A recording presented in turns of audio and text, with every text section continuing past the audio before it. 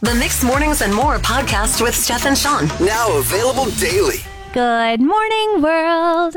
Hello, and welcome to Friday. It is April 22nd, 2022, and Sean is not here yet again. So I called my brother the other day, and he says this. Hello? Hello? Hi. Hi, Dave. Who's this? Do you know it's me? You know it's your sister? My sister? Steph, hi. I couldn't tell whose voice it was. Oh, yeah, it's me. The man has one sister in the world, and he couldn't tell that it was me calling him. He went on to say that there are just so many scams out there, he thought there might be a new one. My sister? Who's that? Do I not call him enough? Maybe that's the thing, is that he just was like, I haven't heard from you in so long. I mean, we're only 2 years apart. We grew up in the same house for at least 20 years, and the guy doesn't know it's me. Come on. I have been resisting the urge to wear my brand new sneakers for about a month now. When the sun is shining and the ankles come out, it just seems like the perfect time to throw them on. But Sean has white Converse that are completely brown because a melting mud chunk fell off his car onto them, and I don't want my shoes to suffer the same fate. I actually said that to my husband as I was leaving the house the other day. Oh, I wish I wasn't so concerned with keeping these sneakers nice. I just want to wear them. But I put on my rain boots and I went out the door, and I ended up in a very full parking lot, all except for 4 spots. And I was like, look at the beautiful, so close and so spacious parking spots left here just for me and all the other people with rubber footwear on. They may as well have been in a lake. But I stepped out of my car like it wasn't a thing, and I walked right inside. Sneaker patience for the win. Got a message yesterday from a guy named Jonathan who said that the Whatia app is back online again. I was like, what's the Whatia app?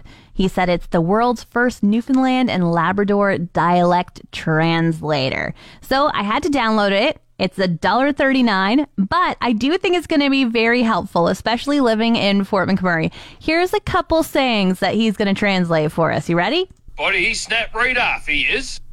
And the translation for that is, that man is frustrated. Next. Me nerves are rubbed right raw. That's just that you are frustrated. Buddy, you looking for a scrap? That's you are causing some problems. Okay, some of these I could have guessed, but here's one. Oh, dear. Getting on the tear tonight, what? Apparently that's, let's gather for some cocktails this evening. Are you sure, Jonathan? Netflix has lost 640,000 subscribers in the U.S. and Canada over the last 3 months, and they're blaming account sharing for it. They say there are 100,000 households sharing accounts, and they need to find a way to get paid for it. I wonder, though, if the fact that they've raised their prices again came to mind at all when they were freaking out about their subscriber loss.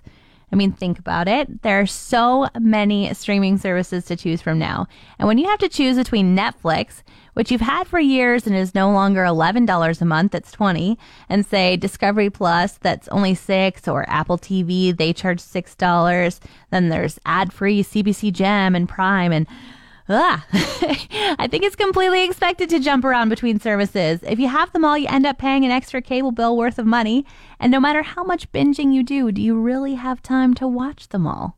Have you ever done those blind bookings on hotel sites where it's like, you can have a 3-star hotel that has this amenity and this amenity, but we're not going to tell you which hotel it is until you pay us. And sometimes you can get a pretty good discount on it. One time I was in Seattle, and it was like there was a festival happening or something. There was just no accommodations anywhere. So I did one of those blind bookings, and I ended up at a Motel 6. And like, I feel like in the movies, when they're going to show you a bad scene happening, they film it at the Motel 6.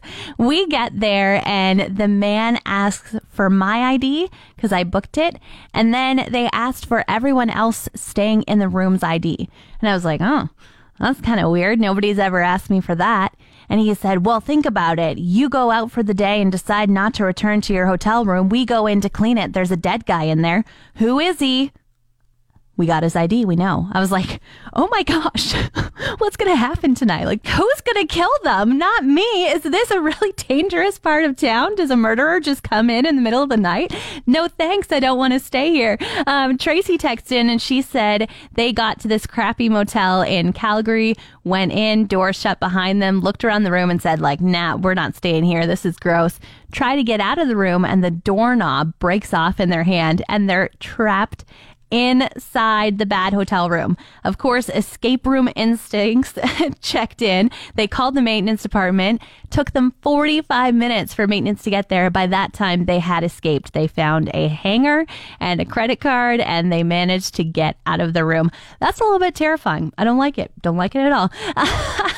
Also, Linda said that she stayed in a room that had someone's fingernails in the nightstand drawer, and there was some gross stuff under the bed as well. You can use your imagination. She also stayed in a hotel in Regina that had a dead mouse in the bathtub. I'm like, Lindsay, where are you booking your hotels? It seems like they're the worst website ever. It's like the horror movie hotel or something. And I actually found myself without accommodations one time. I booked an Airbnb in Dublin, Ireland, got off the plane, rented my car, drove to downtown Dublin on the wrong side of the road, tried to find parking. I've got this luggage and I'm looking for this address that suddenly doesn't exist. And so then I'm trying to contact the person who has this listing, but they're completely ghosting me. I have no Wi-Fi. I'm chasing after Dublin buses that advertise they have free Wi-Fi on the bus. So I'm like, oh, they're stopped at a red light. Maybe I can connect. It was so bad. And I walked around Ireland for, probably 6 hours unshowered and unslept trying to figure out this awful accommodation situation. Susie commented, she said that she stayed in a downtown Nanaimo hotel, and while she was there her first night, there was a murder in the room beside them. I was like, oh my gosh, that's terrible. Did you check out the next day? And she said, no, we stayed for 8 more nights. You're brave. I am not.